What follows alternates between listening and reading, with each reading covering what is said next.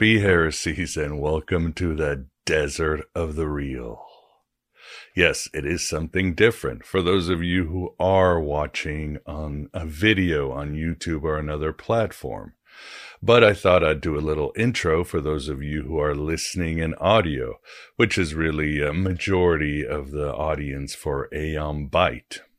And for those of you watching, yes, I did cut myself last night while shaving, which seems to happen only when I have to do some video recording. Thanks, Yaldi Baldi. Thanks. But anyway, it's a great honor and pleasure to have Rodney Asher for this show to discuss his great documentary, A Glitch in the Matrix. I really love Rodney's work. I remember watching his other documentary, Room 237, many moons ago, and it blew my mind. It was sort of a red pill into the world of conspiracy theory and synchromysticism.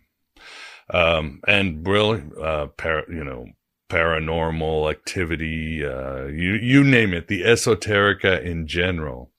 And by red pill, and I've discussed this before on the show, it taught me that, yes, there are things we don't know about. There are conspiracies or alternative avenues to the reality we've been given. But the important thing is really the journey within. When I watched that documentary, it ignited a lot of inner energies within me, archetypal forces, symbolism, and so forth.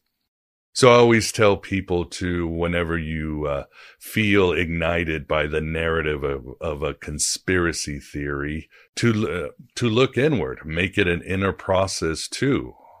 What's going on within you that this conspiracy theory or other subject sparked your interests and got you going on this path of discovery. And of course, this can happen too when you read a great nonfiction book or a fiction book or something.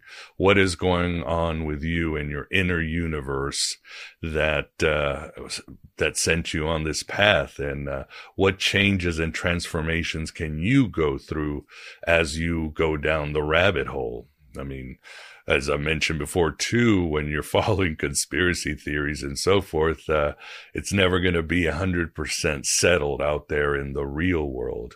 But something new and different and better can come about in your inner world, and you can find out a lot about yourself. Sometimes I call it conspiracy therapy because, again, that's what it is. And really, that's what it should be. What's going on and how you can make a difference in your life, in your world, and again, grow from it. So, and I certainly feel the same way with Rodney's A Glitch in the Matrix, which I think you will enjoy a lot. Another reason I wanted to do it this way is, and Rodney will talk about it, is that if you watch A Glitch in the Matrix, you'll see it has that sort of Zoom feeling, that internet gritty look to it. And I wanted to do the same with the interview. I wanted to just show it in a Zoom format, record it on video, throw some graphics out there, and just show it to the world. So I hope you appreciate why I'm doing this. And as I like to say too, variety is the spice of gnosis. So I like to change things up here and there, for your entertainment, to engage you better, and just to, serve you better with that variety. So I hope you enjoy what I'm doing. And as always, please support this venture. I don't take advertisers. I only take the support of you kind patrons and AB Prime supporters and so forth. And there's a lot of exciting shows also coming out this May on a variety of topics: Jungian dream work, the occult in American politics, the Cathars, Mary Magdalene, and some other really good stuff.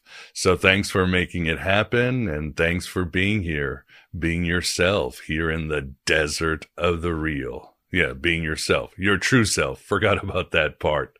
But, well, enough of my drivel. Led us to our interview with Rodney Ascher on his great new documentary, A Glitch in the Matrix. This is the A.M. Bite interview, and with us we have the pleasure of being joined by Rodney Ascher to discuss his documentary, A Glitch in the Matrix. Rodney, thank you very much for coming on the show. Oh, of course. Good to talk to you, Miguel. Thank you. And with us, too, we've got the Moondog Vance. Vance, how are you doing in the simulation? Oh, I'm pretty good. I think this copy one of the simulation is running fine. There you go. Or as Philip K. Dick said, if you think this universe is bad, it's been running through my head all day, too. Like, God, I wish he had said that. You should see all the others. Yeah, exactly. So, Rodney, I really enjoyed your documentary. I've enjoyed all your documentaries. They're incredible. They've informed my views and made me really look at the world differently, which all you can ask of a viewer. So, great job. But I'm surprised that there isn't like 50 of these documentaries, because the simulation theory is so popular. So I'm very happy you created this, and I think it will be groundbreaking. But is the simulation theory something you've been interested in, or is it something that kind of came up recently? Well, it isn't necessarily something that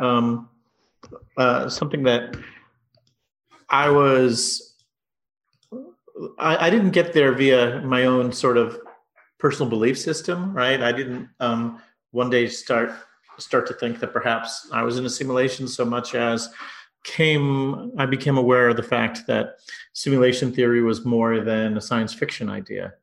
Because when I first heard about it, it was actually while I was working on The Nightmare. That, it's a film about, people who are experiencing sleep paralysis. They often see, they see these sort of ghost-like, shadow-like phantasms when they're immobilized in bed on sort of the verge of waking and sleeping. And one of the people, sort of off-screen, off-camera, told me that what he thought that he was seeing in those moments, in that state of consciousness, was people on the other side of the simulation, right? Say the programmers, the operators, however you want to consider them. And I think he introduced it by, simulation theory, right? And I knew the words, and I think I had an idea of what they meant when you put them together, but I hadn't necessarily heard of it. Certainly hadn't heard of it outside of, science fiction, The Matrix, Existenz, World on a Wire even. But, I very quickly became very interested, right? And I became aware of Nick Bostrom's paper, and I wasn't necessarily sure that it was going to be, the subject of the next film right away, but it became something that I kept track of. And I would notice when one element after another became, increasingly mainstream, when they would break through, that certainly there's a milestones when Elon Musk spoke about it at that conference. And I'd say another one was sort of the popularity of Mandela effects. And perhaps another one, would be, the glitch Reddit thread, where people would talk about their own, unusual experiences they had that in their wake made them think that, that they had seen evidence of the simulation. And there was more. I mean, there was an article in the New Yorker about this open world video game where the programmers of the game were sort of using natural algorithms in order to create the flora and fauna of virtual planets. And, that really spoke to me as, sort of there's that phrase, as above, so below, right? That if we can use those algorithms in a world that we create, does it stand to reason that someone else used them in the world above us? So at a certain point, my biggest worry about the movie is exactly as you said, that there could be thousands of these, that somebody would beat me to it, and that, my movie would be old news before it was even finished. Yeah. And you just put a whole bunch of excellent evidence, and this might be a little bit more of a speech, but I'm trying to figure out, or I was thinking today, why is simulation theory, as you mentioned, it's scientific, it's in science fiction, it's part of our mythology with the Matrix. We all use those common Matrix phrases every day in our daily lives. And but I was thinking, in your documentary, you mentioned the first Matrix, which was Plato's cave, the shadows, the cave, and all that. And then centuries later, the Gnostics really upgraded it or rebooted it. Plato's cave was like Alien, and the Gnostics were like aliens. They just blew it up with levels of these programmer angels creating this code to this fake world to keep us trapped. At the same time, in the East, that idea has been played with for centuries, but the Gnostics basically got squashed. The idea sort of wasn't there. The simulation, as you mentioned, Descartes thought about, maybe there's this demiurge or devil that's keeping my brain somewhere and everything is an illusion. But it never really caught on that much in the West until in the present. And I think of individuals like Vance, you and I, we all grew up with Star Trek, Twilight Zone, Philip K. Dick, those cool pulpy 70s sci-fi shows. And this idea of the simulation really started catching on. And of course, Philip K. Dick really took it to the mainstream consciousness. And again, it's become scientifically popular. And I'm wondering why. So the simple question is, why? And I was thinking maybe it was a psychedelic movement. Maybe it was just guys like us in a room smoking a joint, speculating on reality and going, hey, this universe is kind of fake. What do you think, Rodney? Well, it's a big question. And, I think when you mentioned that sort of dorm room, kind of stoner philosophy, I know certainly I've been kind of playing in that sandbox since 237. And one of the moments, in sort of a previous film that kind of lit this fire for me, because it is that scene in Animal House, right? Where the Otter and Donald Sutherland are saying, well, man, you're saying that one tiny molecule in my thumbnail could be a whole universe, or wow, our whole universe could be one molecule. And it's played as a joke, but it's a conversation that I really enjoy as well, right? And I've seen, some people maybe taking critical shots at some of these projects and comparing it to, dorm room philosophy, or even that scene in Animal House. And I've got no problem with it, because I love those conversations and I love that scene. Thinking about, other explanations for, sort of the popularization of simulation theory. I don't know that I've ever associated it with, with the psychedelic movement, though I can totally see the connection as you mention it. I know one thing, I spend way too much time on Twitter, and most of the offhand references to the simulation that I see there they use it as a joke for anytime something in reality is too absurd to be true. Like there was, I think someone was comparing with the senator or congressman, I think Tom Cotton, and saying like his name is as close as you could get to Jim Crow without the simulation collapsing upon itself. and it's always that kind of thing, right? That, they say this name is too on the nose. This event that just happened is too absurd, that the only explanation, is that we're living in a simulation. And in fact, when I was talking to Nick Bostrom about it, and I was, trying to hit him up from different angles, and he's, and he told me that people are often sending either very strange or sending him stories of either absurdities like those that I've mentioned, or, you don't have to look, too far back, through the news to see absurd events, having actually happened, but, or just very bizarre coincidences. And, for good or for bad, he didn't see those as terribly persuasive evidence that we're living in a simulation, though I often see it anecdotally used again and again. And I think maybe there's something comforting in saying, well, this insane thing that just happened is proof that we're in a simulation, and therefore maybe it's not that it's not that important, and even this world isn't that important, and we can laugh off the absurdity that it can be used, in some way as kind of a safety valve. The idea that it's only a simulation, so don't get too bent out of shape about everything that's going on. Yeah, but at the same time, I was reading a review of your film on Vulture magazine last night. It was a good review, but it's the writer said, well, why is Rodney looking too deeply? Human beings just do crazy things sometimes. And then I was like, but that's the whole point, because we're trying to find out why humans and this world really sometimes just doesn't make sense. Like Morpheus tells Neo, there's something wrong with the world.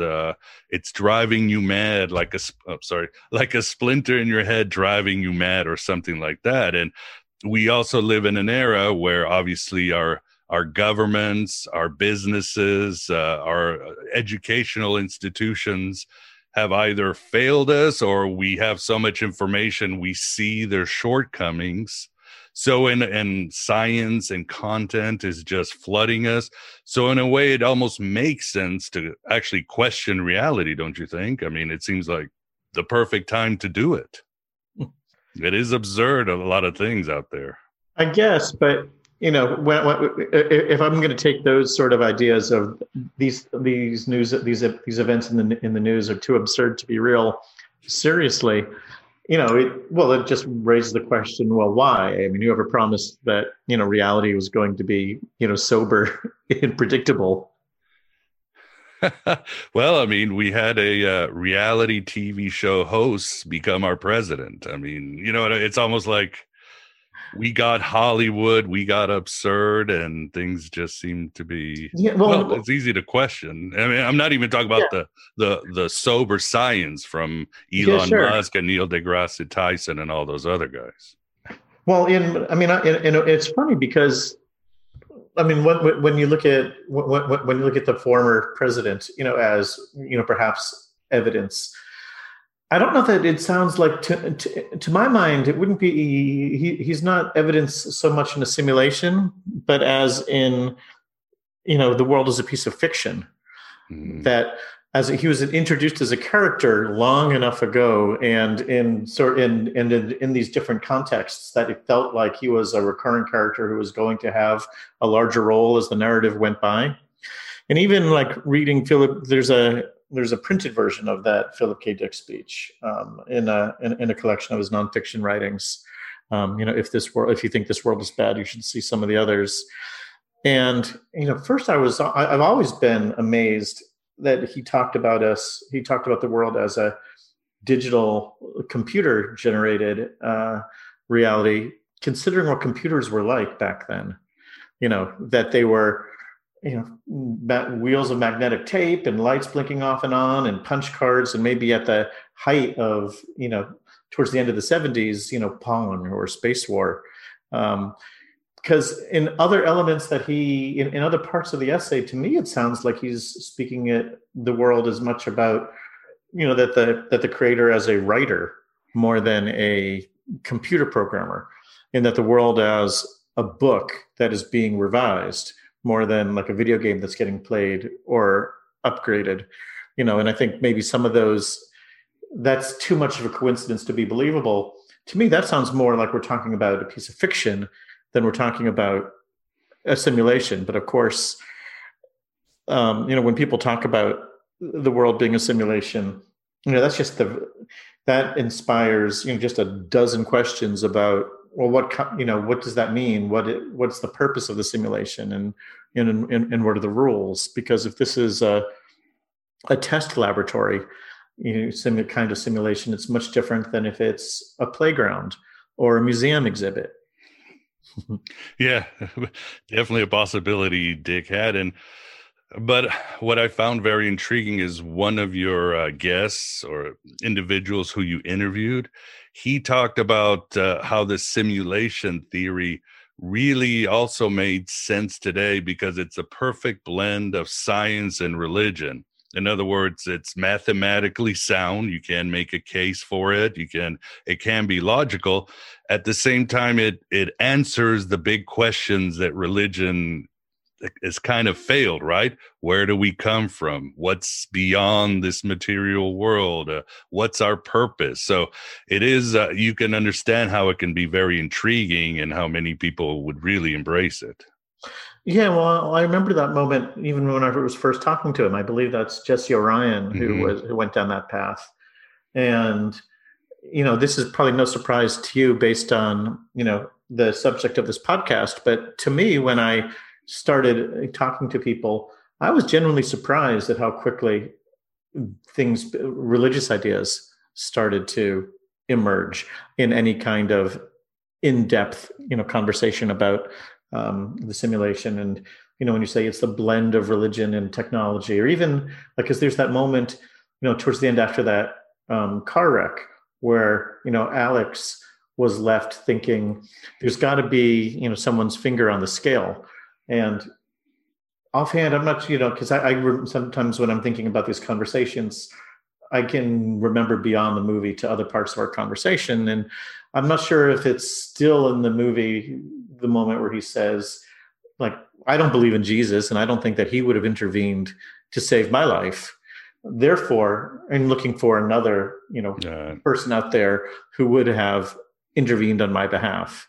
Right. So in some ways, it can also, I think you can look at simulation theory as a religion for people who aren't comfortable with traditional religions. My mom watched the movie and she didn't engage with it too directly besides, seeing my name on the credits and, and my little boy, on screen for a second. But, when I was trying to talk with her about some of the ideas, that moment of that car wreck came up and, she said, well, I know I have a guardian angel, who has protected me time and time again, and I'm like, so she's on some way not taking these people very seriously, but, they're coming up with an answer to the same question that she's asked. And their answer is just adjacent, to hers. It's just, it's a video game character wearing a different skin. Yeah, indeed. And there's so many examples in your movie, these individuals who think, again, there's some grand drama in the simulation. And again, it's very much like a religion. And I love how you have the interviews. Some of your guests have avatars, but all the interviews have this sort of Zoom, Skype, gritty style. Is this something you did before the pandemic and the lockdowns or during? Well, we did the interviews all in 2019. Wow, so that's pretty prescient because, it's like the news media, late night, they all turn the same way your movie did. Exactly. The hosts are kind of like, you and your son. And wow, that's very prescient of you. Yeah, well, it's not the first time that I've fallen into my own rabbit hole, right? Where I'm doing these interviews in this style, as part of the movie, both to save money, but also, to put the whole movie through the world of sort of digital communications and digital intermediaries. But then I found myself, for the next year, like we're doing now, speaking entirely in these, web video chats, these Zooms, these Skypes, and everybody else is looking through them too. And, it does make the movie feel, more, maybe, slightly more current, at some insanely horrific price. But no, these sorts of, connection, these sort of, I don't know, coincidences seem to have a way of happening around these projects. Yeah, it was, and even in shots of, you're showing maps and shots, and I see like Google Earth at the bottom, and I'm just like, I've got this sense I'm in a simulation that I'm not going to be allowed to breathe and see the real world in your movie. So I like that kind of claustrophobia you present, like always reminding the audience you're in a simulation. Yeah, well, I kind of overthink that stuff, but the Google Earth thing was something, at one point we were hoping to do more with it, right? That, like, again, that scene in Mexico, I was hoping to actually set the animation in the Google Earth view of that mountain in Cuernavaca. Right. But I think it was William Gibson who said that the future is here. It's just not evenly distributed, and the same is true for Google Earth, which is in major American cities. Every corner, every street is built out in three-dimensional fidelity. But you get to a smaller city in Mexico, and that's just a flat satellite photo. But I found Google Earth to be a really interesting metaphor, for the simulation too. That sometimes there are ideas that I want to get in the movie, and nobody I interview says them, and I'm trying to kind of suggest them, through the video on the video track, because I see the three-dimensional Google Earth where you can move through city streets and there's representations of every building, and you can imagine as time goes on that those are going to get more and more accurate, and at a certain point they'll become live video. And there's that moment in, I think it's Terminator 2, where like they go to Skynet and they can kind of see the building blocks for what is going to be the Terminators. That I look around and sometimes I see things that I feel like, well, this could be a building block for the simulation, Google Earth being a major one.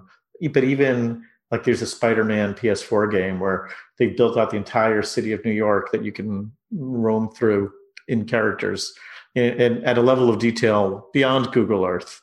And because there's the notion, right, that one idea of simulation theory is that the real world is our future, and that the people out there have simulated their past. But that suggests that we can see that we'll be building our own simulation at a certain point, 10, 20, 50, 100, 1,000 years in the future, so that we can see the pieces coming together around us. I also see, I don't know, I can go on and on about Google Earth, but the other comparison, that I like to think about with it is that Borgia story on exactitude in science, the map and the territory, that Google Earth is a one-to-one map of the entire world. And it's not on paper, and you need a special viewer to see it. But, we move through it, when you're driving, just simultaneously to moving through the real world. Yeah, Borges definitely wrote some very simulation-gnostic fiction. Incredible writer, too, ahead of his times. Vance, what do you think? What did you think of the movie, and any questions for Rodney? Yeah, I thought the movie is great, and it was a very solid introduction to people who may have heard about the simulation hypothesis, to bring them up to speed to it. And I noticed those things that you did to augment what the interviewees were saying. And I've thought about the simulation things for a long time, and being an operating system programmer years ago in the 70s, I said, God does his will in the universe by causing an interrupt, causing the whole world to freeze. And then he rearranges things, and then he dismisses the interrupt. And I wrote a whole thing in the computer center in my college, how God does his will in the world. So my thoughts on that. And then I had the thing with the helmet with the two cameras on it. This is the 70s now. I said, pretty soon people have helmets and things over their eyes with cameras, and then they'll see what they want to see. And that's No, I totally imagine. Do you know the Godard movie Alphaville? Yeah, I haven't seen it in a long time though. Yeah, well, for me, it's it's one of my favorites of his. And it takes place, I don't know, 1,000 years in the future on another planet. But he just filmed it in, I think, Berlin in the late '60s, and they're just driving in cars and going up elevators and office buildings. They're slightly futuristic, sort of modernist architecture. But yeah, I like to look at that and think of that. It's not that he's not doing some conceptual game comparing Berlin to the future, but so much as it's a real science fiction movie, and Lenny Koshin is just someone who's nostalgic for Europe in the 60s. So on his contact lenses, the augmented reality that he's experiencing is 60s Europe mapped over whatever is the real architecture on that other planet in the future. And now we have it, right? Google Glass, although it didn't do too well commercially, Yeah. but it's coming, virtual reality. Do you think, do you have any particular evidence in mind that to you strongly suggests that we are in some kind of simulation, something that you've seen, noticed? I don't know that I have, right? I'm still, for lack of a better word, agnostic about the idea that I see it as an idea that I neither prove nor disprove but that people who are, smarter than me, Neil deGrasse Tyson, Elon Musk, et cetera, take it very seriously. And I can kind of live with that ambiguity. Of course, I think there's also the fact that, unless you're someone who has some plan for breaking out of the simulation, whether it's through quantum mechanics or, I don't know, some kind of really advanced meditation, that in some ways it's a very useful metaphor, but, you still have to deal with this world the way you did before. In some ways it's beside the point. Like PKD said, whenever you stop believing something, it's still there. That's reality. Exactly. Yeah. Paraphrased. How about the idea of nested simulations? Like if we're being simulated, maybe somebody's simulating the simulators. Yeah, no, exactly. That's, I think, what Musk was getting to in that conference when he said the idea that we're in base reality, right? That there can be a simulation in a simulation in a simulation. I know I had the notion, I've done a fair amount of computer animation, and one of the things I'm very familiar with as far as computer processing power is that when there's sort of a nested element in an animation shot, there's a animation in an animation in an animation that could, causes a huge drain on the processor. And there's even that Rick and Morty episode where they try to overwhelm the processor, the simulation they're in, by asking for the crowd to do increasingly specific things.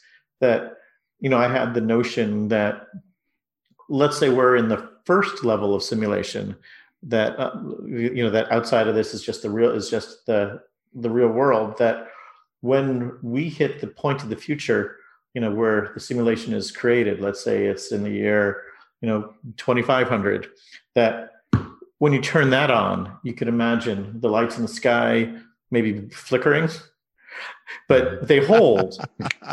Right? But then it's within that universe, when they get to the year 2500 and turn their computer on, the lights, go off for a second and come back on, and that you could hit the point where you would crash. You would turn on you would start your process, you would start the simulation and crash the computer that you're in, and therefore, it's dangerous to build a simulation. Cease to exist. Well, I was trying to get, Nick Bostrom to comment on that, because I wanted to get that idea, which I thought was kind of a fun, if somewhat scary idea, into the film, the danger of building a simulation and crashing the computer that your universe is running on. And he didn't exactly want to go there. I mean, one of the things he said was, well, if you're monitoring this simulation on a computer screen, the simulation outside of you doesn't need to run that whole simulation inside. It could just show you whatever one corner of the simulation you've got on your screen. That it could be cheating. Of course, that also gets into the idea of, well, how built out is the simulation, and if is the world built out all around us, or are these one person simulators, in which case they only need to build what's exactly around that particular individual at that particular time. Like Philip K. Dick says in the Adjustment Zone, right? What was it? The Adjustment Bureau was the movie. I can't remember the name of the short story, but they didn't have to build out the parts where people didn't go. Yeah.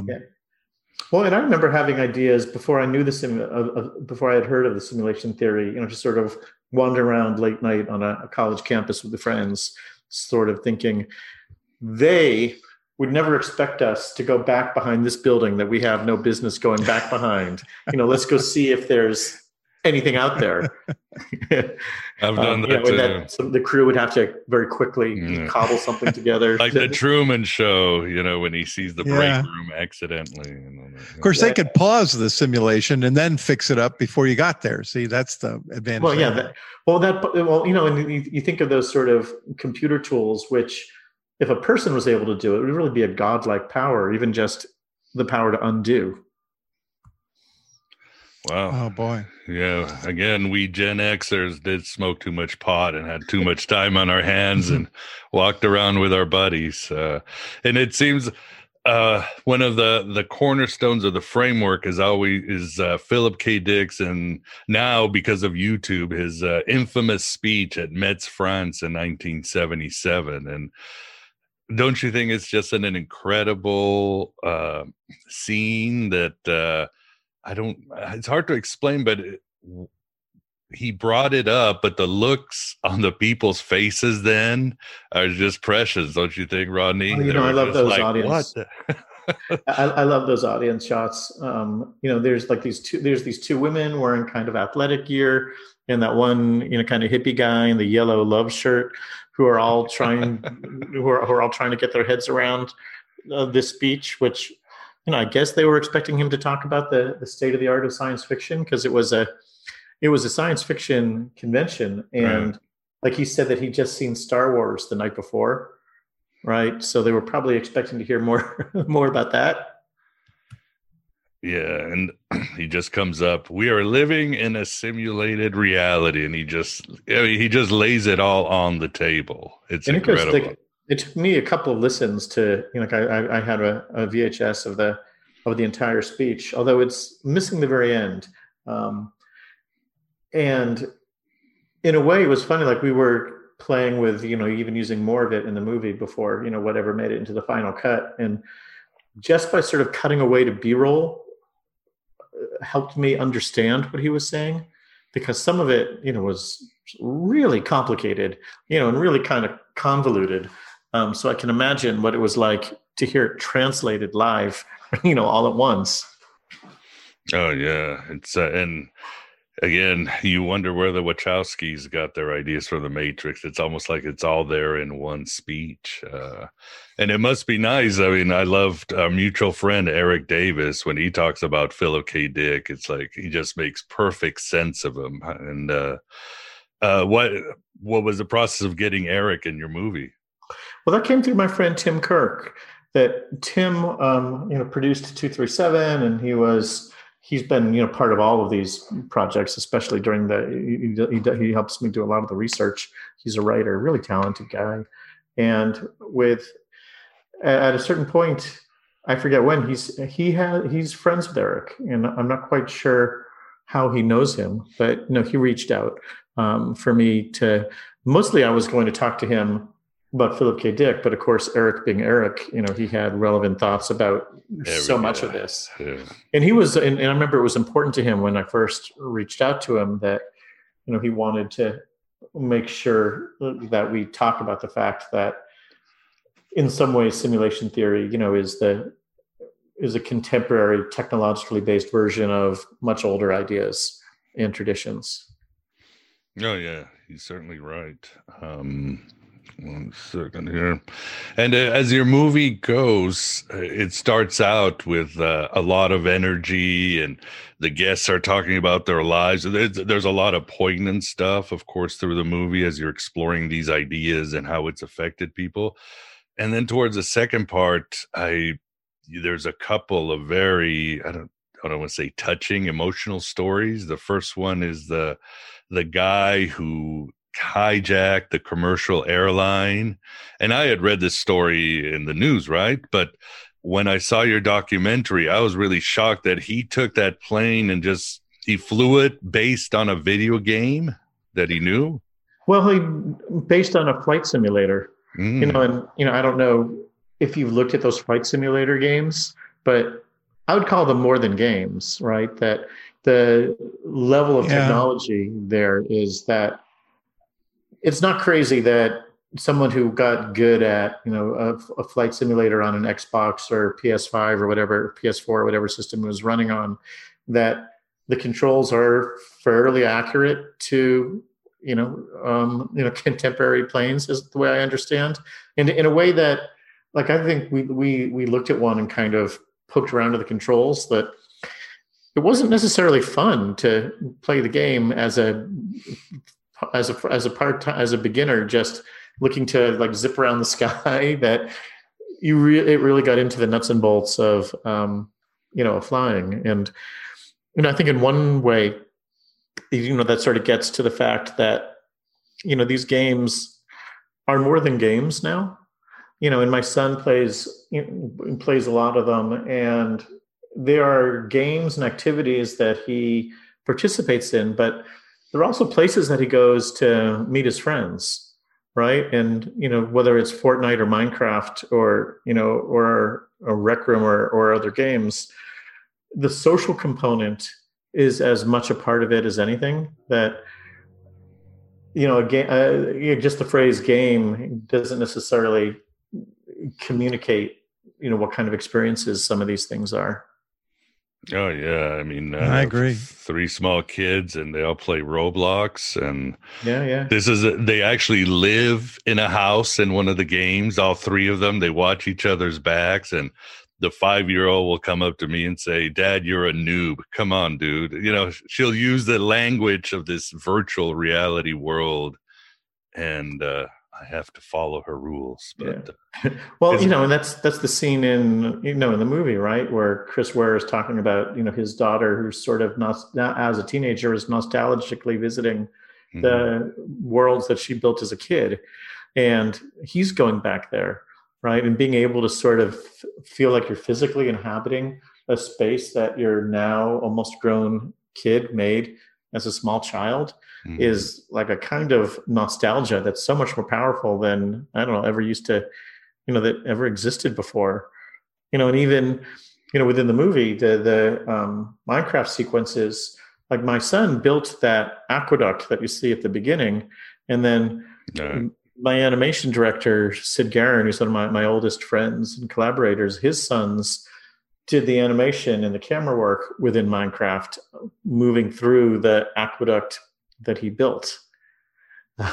Very cool. Yeah, I love that. And it's incredible what they're doing. I'll have to visit my daughter's house. I mean, my 9-year-old daughter, she's already creating entire worlds and Roblox stuff that it's beyond me how she can code this stuff, and it's second nature. But even in that scene, it was it was poignant because the individual, he stole the airplane, and he's like, "Oh, I just learned it from a video game." He's talking, and then he just crashed it on purpose. He didn't learn how to land.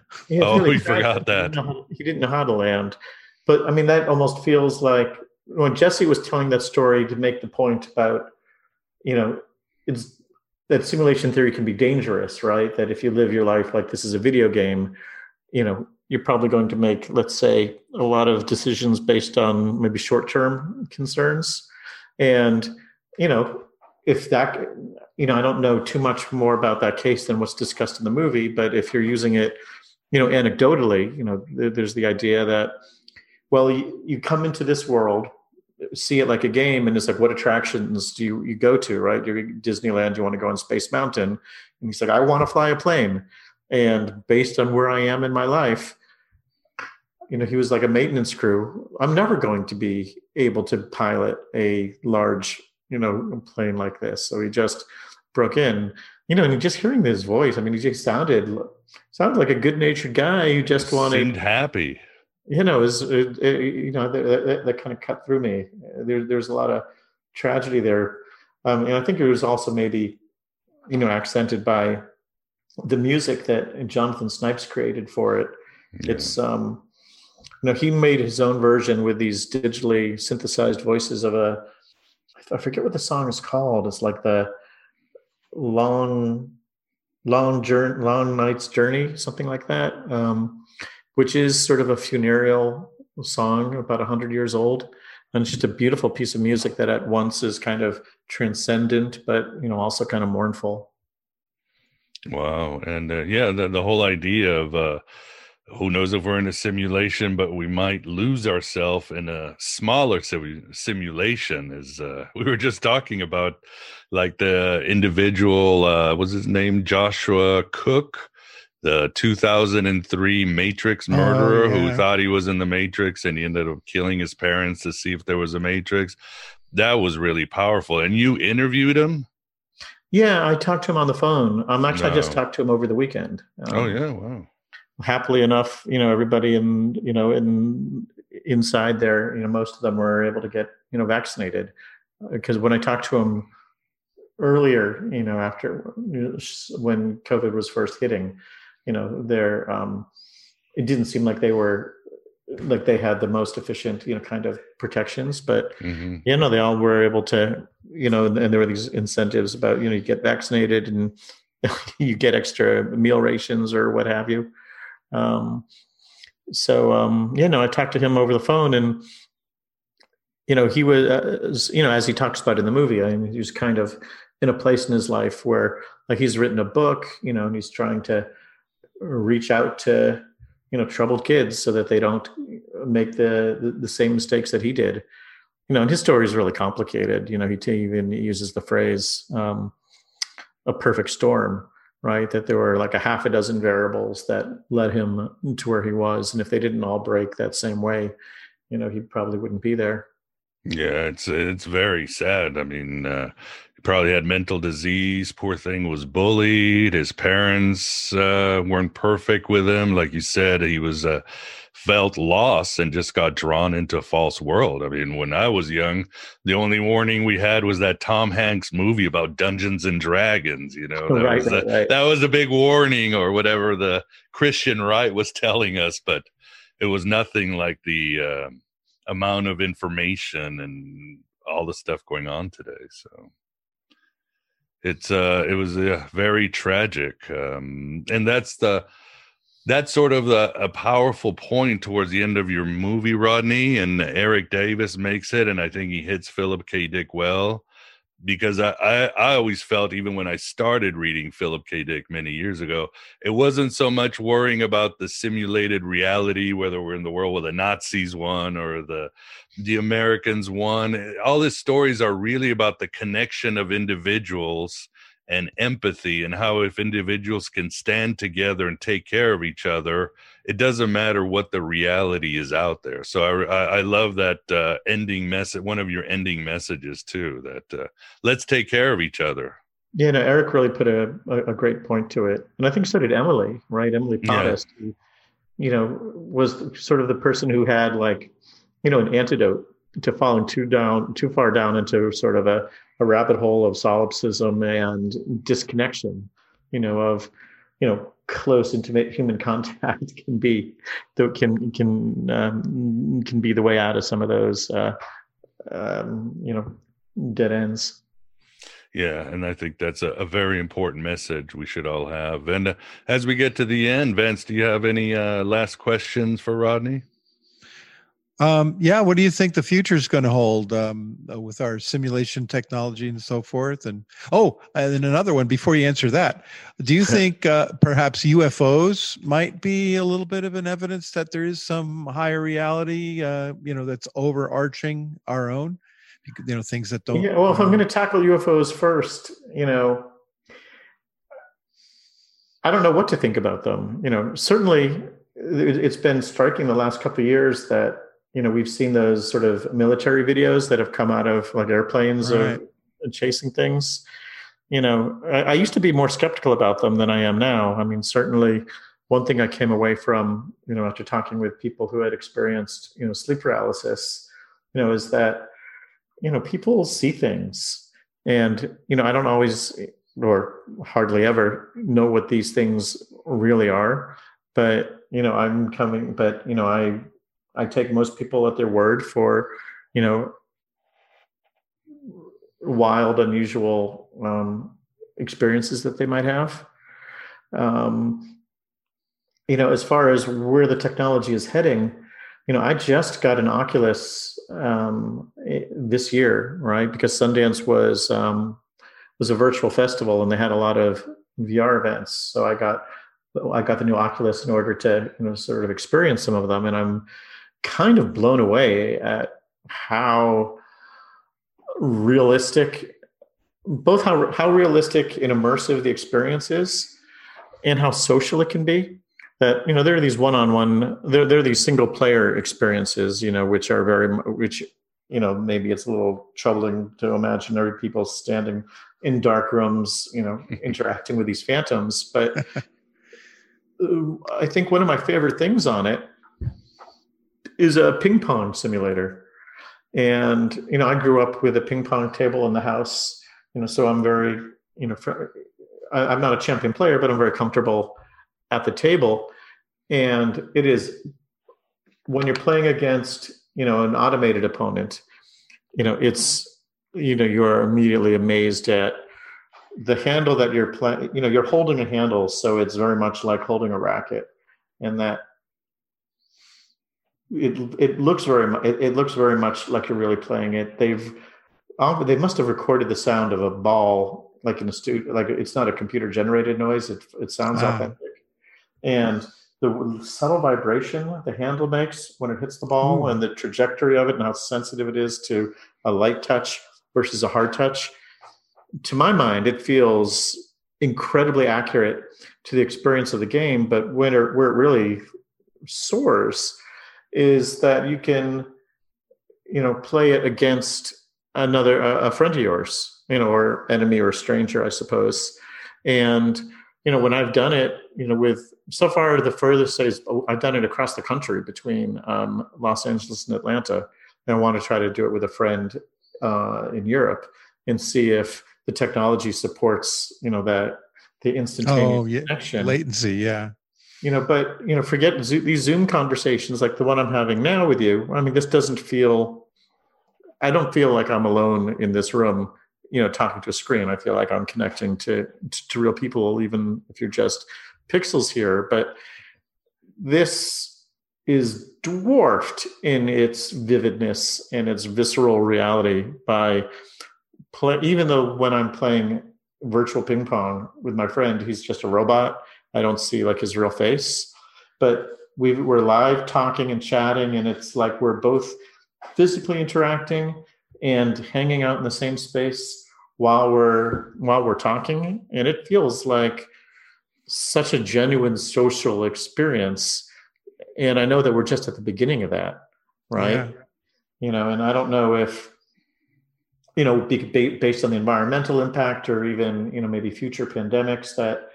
This stuff is more popular now because traveling has been hard, but it might be that traveling remains hard or becomes hard again, or it becomes exorbitantly expensive, so that it becomes very, very rare, very, very rare. If nothing else, it's funny because on the one hand, I think the movie often plays as a cautionary tale about the dangers of being lost in digital worlds. And those dangers are real, but at the same time, the one thing the pandemic, has really made clear to me, both watching my son connect to his friends while playing these games, or me just idly chatting about nothing while playing ping pong with someone across town or across the country, that, used responsibly, these things are amazing tools of connection. It doesn't replace the in-person human connection, but it's 75%, 80% the way there. It's getting close.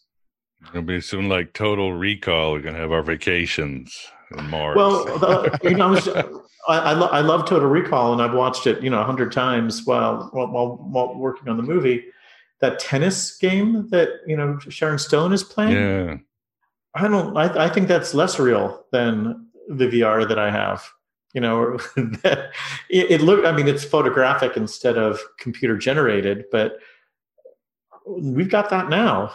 And I've got access to a virtual ping pong opponent and a boxing opponent. There's a Creed game where I mean, when I'm playing it, my fight or flight responses are totally activated as I'm in a struggle to survive against, Mr. T or Dolph Lundgren. Consider this a divorce. Yeah, no, exactly. Well, awesome. Well, I saw A Glitch in the Matrix I've watched it twice. I rented it once on Google, once on Amazon. I don't know which evil corporation to give it to, so I just split the difference, and hopefully that's because you could actually do it as a virtual cinema. That depending on, you could go to different indie art house movie theaters. You can go to their websites, and for future movies, you can rent new releases through their websites if you don't want to, if you want to throw them the fee instead of Apple, Amazon, Google, whoever. Rules of simulation right now. Yeah. So, well, I'm definitely going to do that to help, the smaller guy in the neighborhood. But where else can people find out more about you? Well, I mean, I've got a site that, I should update more often, rodneyasher.com, or, I'm on Twitter, and again, way too much at Rodney_Asher. Mm-hmm. Awesome. Yeah, I definitely follow you there.